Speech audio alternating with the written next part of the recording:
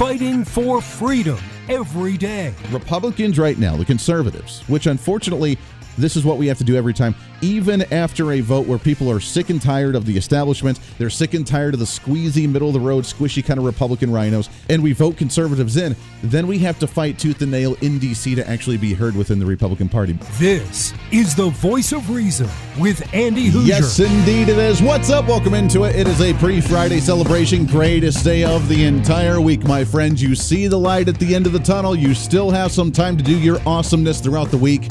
And you can get ready for another weekend to take a breath. And can you imagine we are 1 week away from Thanksgiving? That, I think, should be fearful in the eyes of many, because I don't know how many are actually prepared for the holiday season, but they are here whether we want them to be or not. Welcome into the show. This is the Voice of Reason. I am Andy Hoosier, broadcasting live out of the heart of the nation here in Wichita, Kansas, on our flagship radio station. We are all over the country, multiple radio stations and TV, live streaming, podcasting.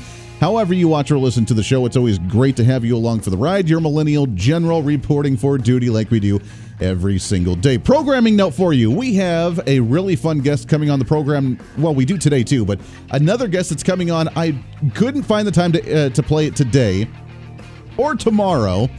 So on our syndicated show on Saturday over the weekend, wherever you may, to fill in the blank whenever that may air in your local market, for our nationally syndicated broadcast of this weekend review Voice of Reason show, we will have the rock star herself on with the new book of MTG, is the name of the book, Congresswoman Marjorie Taylor Greene. She will be joining us on this program, and we will have a blast at chatting with her. I am so looking forward to it. We have so many different things we need to cover and talk about with her, as she has her brand new book, which you can find at mtgbook.com. A little plug there, but we'll do that again over the weekend for our syndicated show. You are not going to want to miss that, because it is going to be fantastic. Today, we also have another fun guest as well, Richard Vaugh. We've had him on the show before. He is author of the book, The Paradox of Debt, A New Path to Prosperity Without Crisis. We'll talk about the extension of the continuing resolution. Both chambers have passed that, so we will be funding the government at current spending levels until 2024, but the two-tiered system of funding portions of the government until January, other portions of the government until February,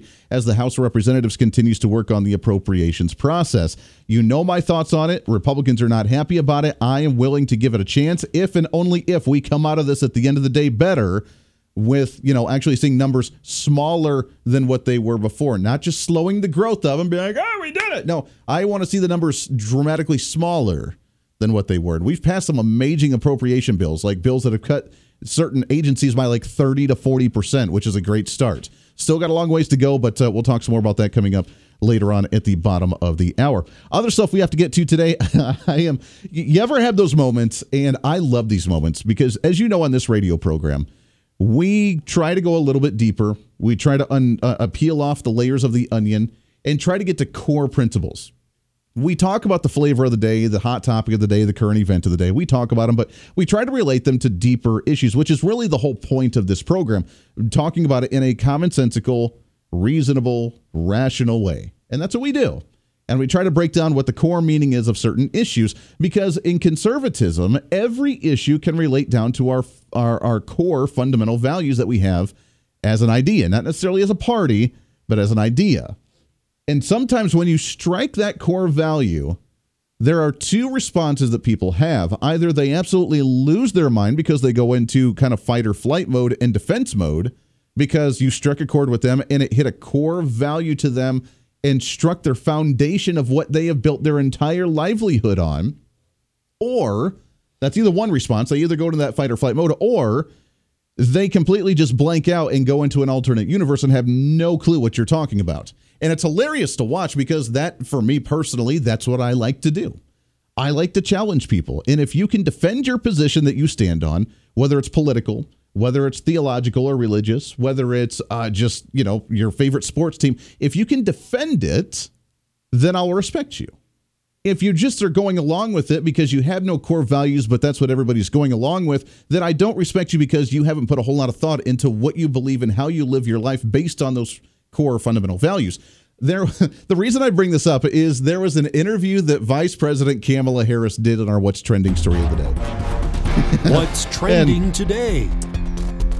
She sat down with an interviewer from the New York Times, and it was about a 45-minute audio bit. You can find it and listen to the entire 45-minute audio bit on the New York Times website. I don't know why you would want to, because just listening to her voice for a long stint of time makes my ears bleed a little bit. So I had a hard time, but she was challenged with a core value question. And she threw it off as I didn't understand the question. Had no clue how to respond to it whatsoever.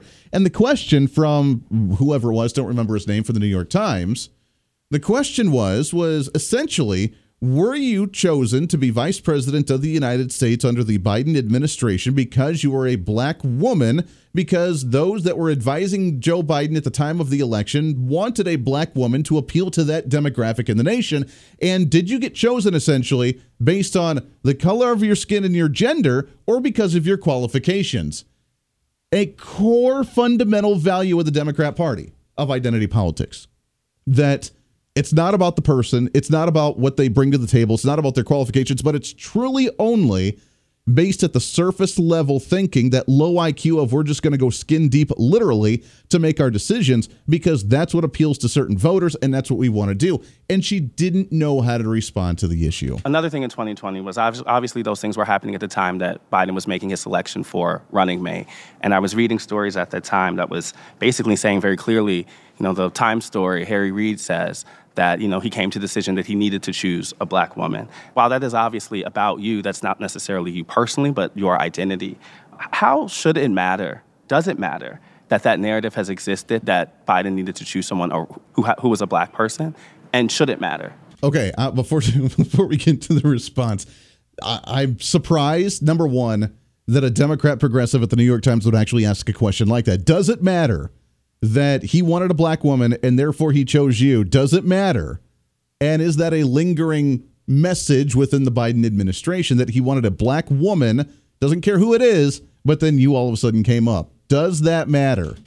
I don't think I understand your question. I'm saying, does it matter that kind of narrative around Biden needed to choose a black woman as a running mate still exists and has hovered over that selection? Or it happened.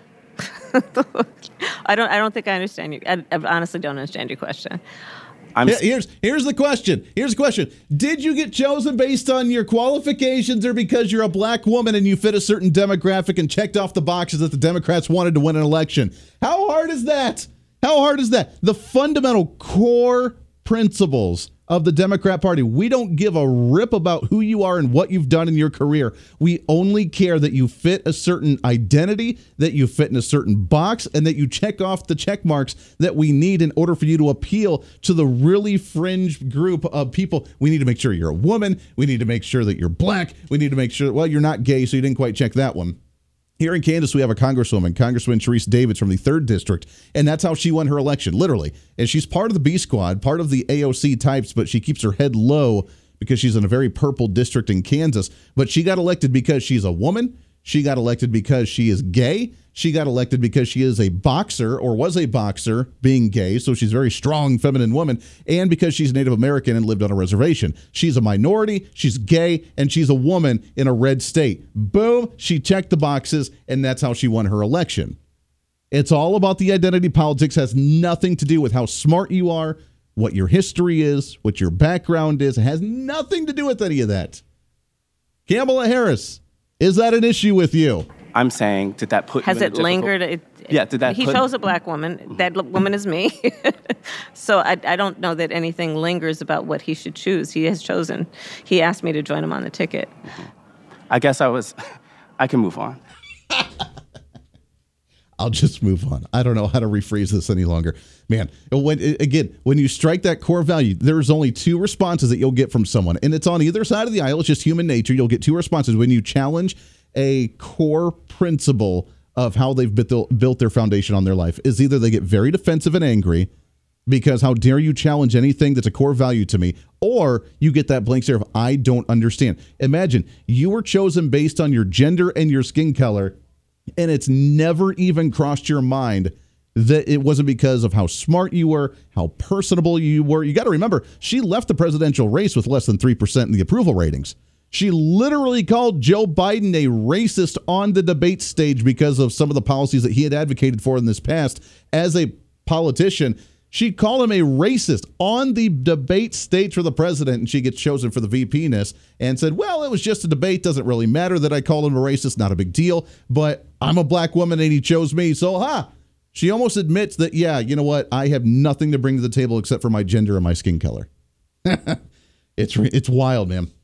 It's hilarious to listen to because I don't think that's ever crossed her mind. I don't think she's ever sat back and thought about it, or she did, and she just doesn't care. It's wild. Speaking of core values, what's one of the core values that on the Republican side, flipping gears here real quick, what's one of the core values that we have on the as a conservative, not necessarily a Republican, but as a conservative, what's one of the core values that we hold on to on our side? One of those core values is, I talk about my 3 pillars of conservatism: right to life, liberty, and private property. And that liberty means that you have the right to freely believe and express yourself on however you want to. And as conservatives, we don't do the top-down marching orders, the authoritarian marching orders from the Democrats. We all believe in the same thing. We all go through the same talking points. Republicans don't do that. That's why you have conservative pundits, talk radio hosts, TV hosts, podcasting hosts that all have different opinions and different views on so many different issues. Well, apparently, that's not the case in some different media outlets, as I'm sure you've been following the ongoing feud between the Daily Wire with Candace Owens and Ben Shapiro. Those that have not been following it is quite intriguing, as Ben Shapiro, obviously a Jewish individual, has been all about supporting Israel very strongly, very staunchly. Completely respect that. I do as well. And Candace Owens has then been taking the slot and position of, we support them, but we shouldn't be funding them. We should be kind of taking the Vivek Ramaswamy approach of, we need to be taking care of America first and focusing on taking care of our issues as opposed to continuously sending money overseas. She works for the Daily Wire with her show that's under the umbrella of the Daily Wire, which was co-founded by Ben Shapiro, although he does not have essentially control over the entire company any longer because he's so focused on doing his projects and doing his programs. Well, apparently Ben Shapiro got caught on speaking at an event, a private event, and got caught with a video footage or cell phone footage that was uploaded that went viral, attacking Candace Owens pretty viciously for her stance on how she's approaching this Israeli thing. Yes, the question was about Candace Owens. I think her behavior during this has been disgraceful. Without a doubt.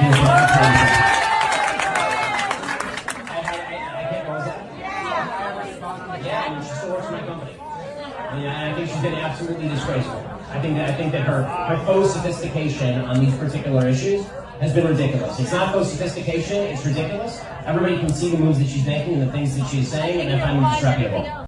Absolutely disgraceful is what he called her, that her position on the Israeli thing is absolutely disgraceful, and that should be ashamed of herself for having such a lack of knowledge on these types of issues. Now, again, I preface by saying that one of the beauties of conservatism and one of the pillars that we have is the fact that we don't get our marching orders and all believe the exact same thing, or believe it at least in the exact same way.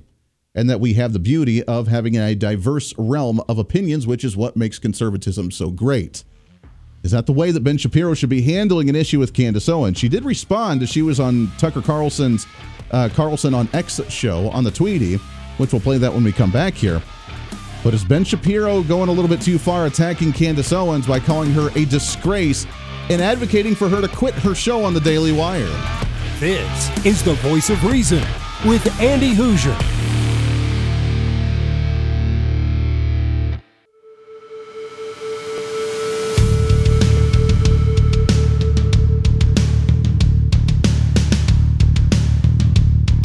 Fighting for freedom every day.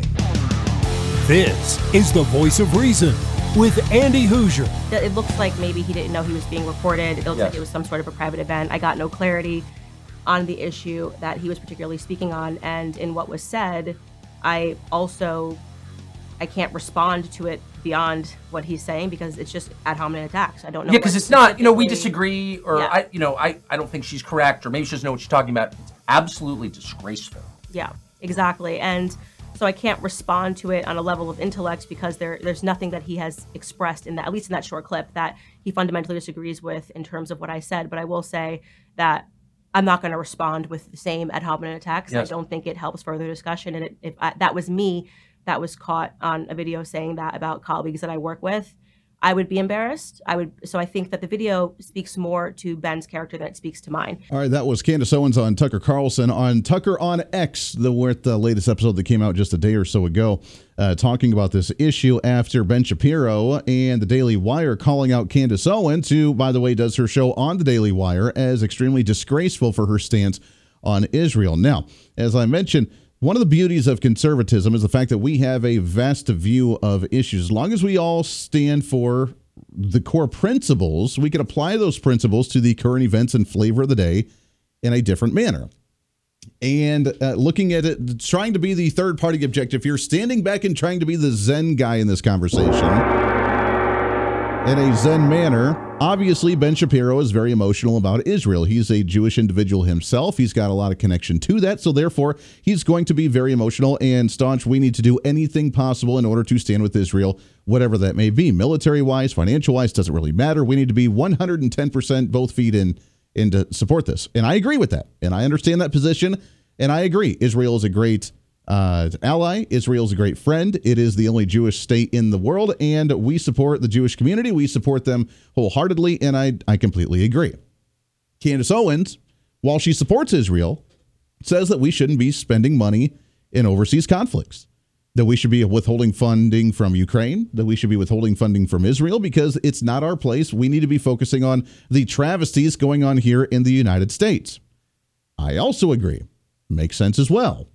So I understand both sides of the argument, and both sides of the argument, by the way, are very conservative stances to take, that we want to have America first. We also want to support our allies. So trying to find that happy middle ground is a very difficult stance to make. Personally, I think that we should help financially a little bit with Israel. We should be standing with them and doing whatever it takes to keep them safe, healthy, and strong to battle through this ridiculousness. I took that stance as well with Ukraine early on. And then after about the first $100 billion that went out to the nation, that's when I started questioning, maybe we shouldn't be doing this anymore. Totally understood why we did it. Understand that Russia is a crazy communist nation with Vladimir Putin, who wants to reunite the Soviet Union and try and bring that back. Totally understand we need to stop him and not allow him to take over. But after $100 billion and with more money wanting to be sent there, with a guy who just washes it out and asks for more money while he's living the life of luxury, maybe we should start questioning these motives and wondering why we continue to just blindly send money over there, is the stance that I take personally. What conservatives have to do, number one, is stop bickering amongst ourselves and trying to say that we're the right way fighter, and if you don't support it, then you're not the true conservative and you're not doing it the right way. We have to get away from that mindset. And we have to get back to the idea that we have core principles and that we as conservatives who have the right to think freely, that don't get our marching orders from the RNC like the Democrats do, that don't get the authoritarian argument that we all have to stand in unison for all issues, we have to be able to take the core principles that we believe in, the right to life, the right to liberty, and the right to private property, and be able to apply that on the flavor of the day in our own manner, in our own opinion. And we have to be able to come together to express the fact that we have diversity in thought within the conservative movement, and that is a good thing. That is what allows us to expand our ideas, to challenge our ideas, and be able to find the happy middle ground within conservatism to move forward as a whole under something that we call the Republican Party. But this stuff, good Lord, stop the bickering. Let's move on, shall we? This is The Voice of Reason with Andy Hoosier.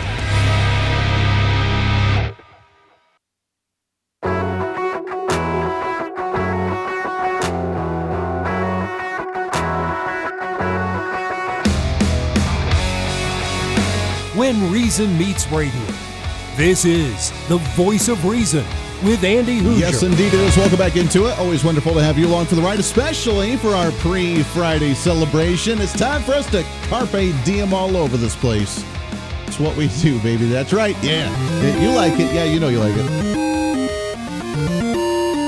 We got a lot to talk about. I want to shift gears a little bit, though. As you know, just yesterday, as of yesterday evening, both chambers of Congress, the House and the Senate, have approved their extension of the continuing resolution. Now, a little bit different, though. The two-tiered system that Speaker of the House, Mike Johnson, has proposed. Some of the programs going until the middle of January, others going until early portion of February. as we continue to work on this appropriations process. Now, I want to remind you that we have not passed an actual appropriations full-on federal budget since like before the Obama administration. So there is that. It's been a while, and we forgot what it's actually like. I told you when I first started in radio, I interned when I was at the broadcasting school, I interned for one of my heroes in talk radio. I interned for Mike Rosen. He was the talk show host out of 850 KOA in Denver, Colorado. And I had listened to him through high school, all the way through college, even though I was in college in Ohio. And when I came back to Colorado to go to the broadcasting school, I needed an internship.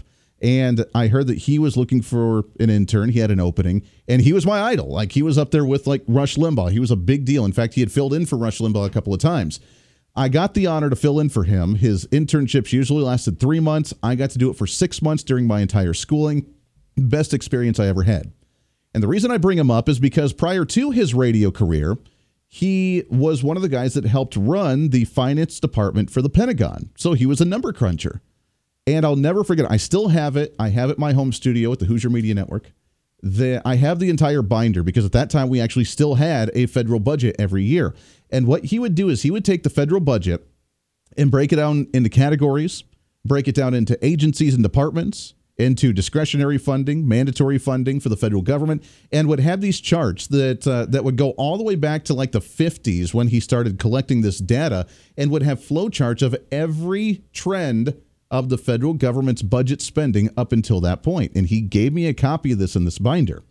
And the spending is absolutely insane. And if you want to look at real numbers, those are real numbers that they cannot fabricate, they cannot manipulate, they cannot change. These are the real numbers. And now we've taken that and we've doubled it and we've tripled it and we've quadrupled it to the point now we don't even know what's going on, because at that point you could only have the GDP to debt income ratio for the nation at like 20%. Then it went up to like 40%, and now we're sitting at 120% above our GDP, meaning if we took every penny out of the private sector, man, woman, and child, from piggy banks to bank accounts to everything that you make in the private sector, we still wouldn't cover the entire debt for the nation now. And it continues to increase. Now with this continuing resolution, I said that I am optimistic, even though I don't like the extension of current spending levels. But if we can come back with appropriations that are below what they have been and actually get back on track, is it worth it? To talk about some of this and more, we have our latest in What's Trending. What's trending today? Excited to have back on the program. Been a little bit since we've chatted with him. He is the author of the book, The Paradox of Debt, A New Path to Prosperity Without Crisis. Excited to have on the program here, Richard Vague. Richard, how are you, my friend? It's so nice to be here. Thank you for having me. And may I ask what happened to Mr. Rosen? Mike Rosen actually retired from radio about 2 or 3 years ago. And I had him on this show actually a couple years ago going into election season. And he ended up doing a weekend program out in Denver doing like movie reviews and stuff. But he is officially retired from radio now and living the high life.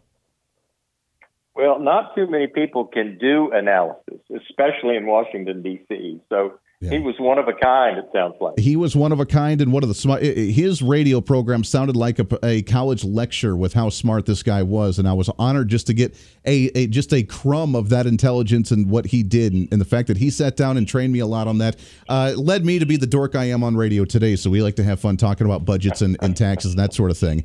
But is it true, Richard? I mean, with the trend that we've seen from the federal budget up to the point where we actually had federal budgets till now where we just do these omnibus packages, it's almost the point of no return now with how much we've just seen spending increase because there's no accountability to it.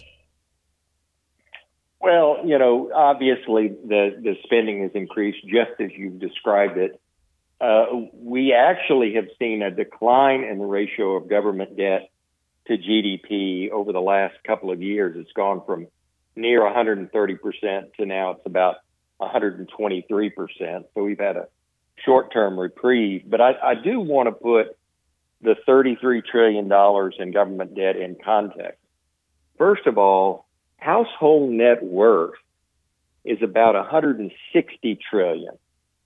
So household net worth, net of debt, is like 5 times higher than government debt. And then, frankly, a lot of that government debt is held in the form of wealth or assets by households.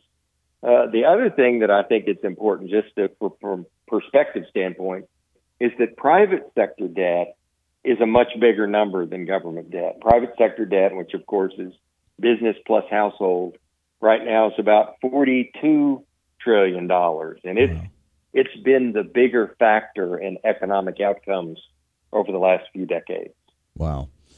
It blows my mind. It makes my brain hurt thinking about how much that actually is. When we look at this debt, obviously we've seen it climb substantially here. Is there a way to get out of this, or do we want to? I always hear this term about quantitative easing. I kind of think that's silly personally, but this idea of we have to live in debt with the nation and with the government in order for them to thrive and actually have the value of the dollar. Is that really true?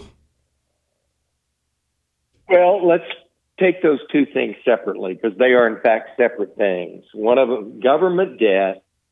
I think the thing to keep in mind is when government spends money, it doesn't disappear. It actually goes into household checking accounts. So in the 3 years of the pandemic, which would take us through this, in my little world, that's the 3 years that ended in December of 22. Yeah. Federal debt increased by $8 trillion. That's the number you were just talking about. Household wealth increased by $30 trillion. So the $8 trillion the government spent mostly ended up in the piggy banks or the checking accounts of households, and the flood of new money pushed up real estate and stock values by another $20 trillion, and that gets us to kind of the $160 trillion number we mentioned a minute ago. So households are a lot better off. The fly in the ointment, and it's a very big fly, is that most of that benefit has gone to the top 10% of households. Yeah. The middle class really hasn't benefited that much from that increase in wealth. No, they continue to be squeezed, and we're seeing this disparity within the middle class, quote unquote, with people that are dropping off into the lower class, and then a few people trying to rise, but it's very difficult today with kind of how we have this economy set up. I guess the question is, what's the solution to that? Because right now, correct me if I'm wrong, 80 to 90% of a lot of the tax revenue for the government comes from the middle class. I mean, the upper class does pay their fair share in taxes by a wide margin, but at the same time, the overall revenue from the nation comes from a vast middle class that's disappearing right now. It sure is. And there's a lot of things. We talk about this in the book, but there's a lot of things I think we can and should be doing. Wealth in the U.S. comes in the form primarily of stocks and real estate.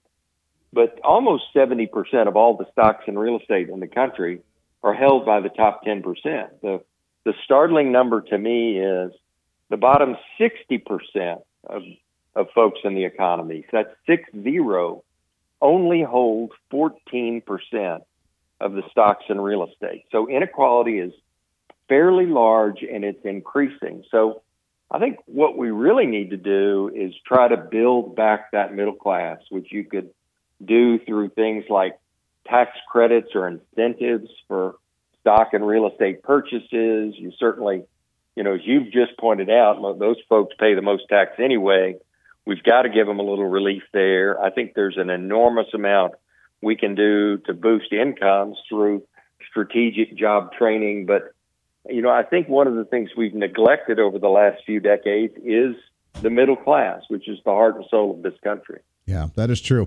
Is there a preference, or would it help, do you think, the middle class or just Americans in general, if we went with one of the ideas? There's two ideas that really float out there, either a flat tax concept for anybody or corporations at a flat tax across the board, or getting rid of income tax altogether and going sales tax and going fair tax style. Would one of those or both of those benefit in any way?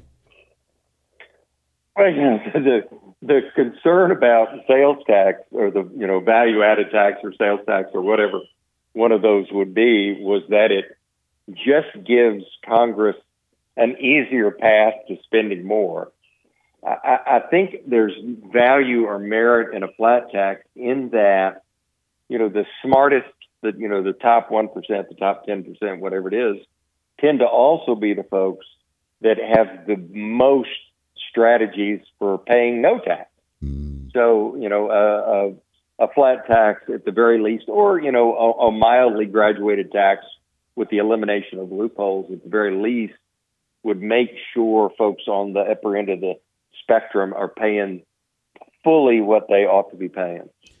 Yeah, the flat tax would be an interesting one. Like you said, the fair tax, that's my biggest concern is if we do a fair tax or the sales tax, that we would just see a 30% sales tax on everything out there, and then that's how we would start finding massive amounts of money on that other front as well. We're talking with Richard Veg, author of the book, The Paradox of Debt, A New Path to Prosperity Without Crisis, which you can find his website, all his content at richardveg.com.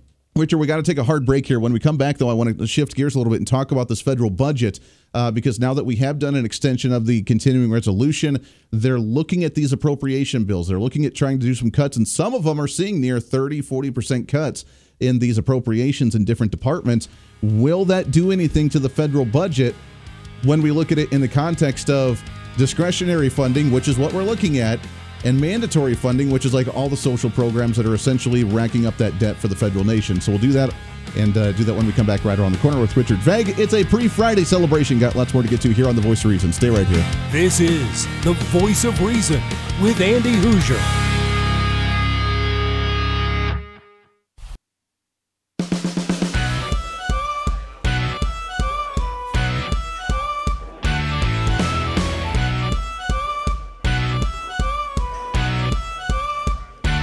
Fighting for freedom every day. The Voice of Reason with Andy Hoosier. Yes, indeed it is. Welcome back into it. Last couple of minutes here on the program as we just try to cram that 10 pounds of reason and common sense into that 5-pound bag, trying to rebrand the millennial generation, one radio listener at a time, multiple radio stations all over the place. We love you to death. Thank you so much for always tuning in to us. Also, the podcast downloads, you guys are killing it. And we love you to death. So thank you so much for that. As a reminder, Congresswoman Marjorie Taylor Greene will be joining us on our weekend syndicated program as well. You're not going to want to miss that. We'll talk more about that coming up tomorrow. Right now, though, we're hanging out with Richard Veg, richardveg.com. You can check out his website, author of the book, The Paradox of Debt, A New Path to Prosperity Without Crisis. And Richard, let's talk about this federal debt or the federal budget for just a moment. We passed this continuing resolution as we work on these appropriation bills. I would really love to see appropriations actually done for the first time in who knows how long.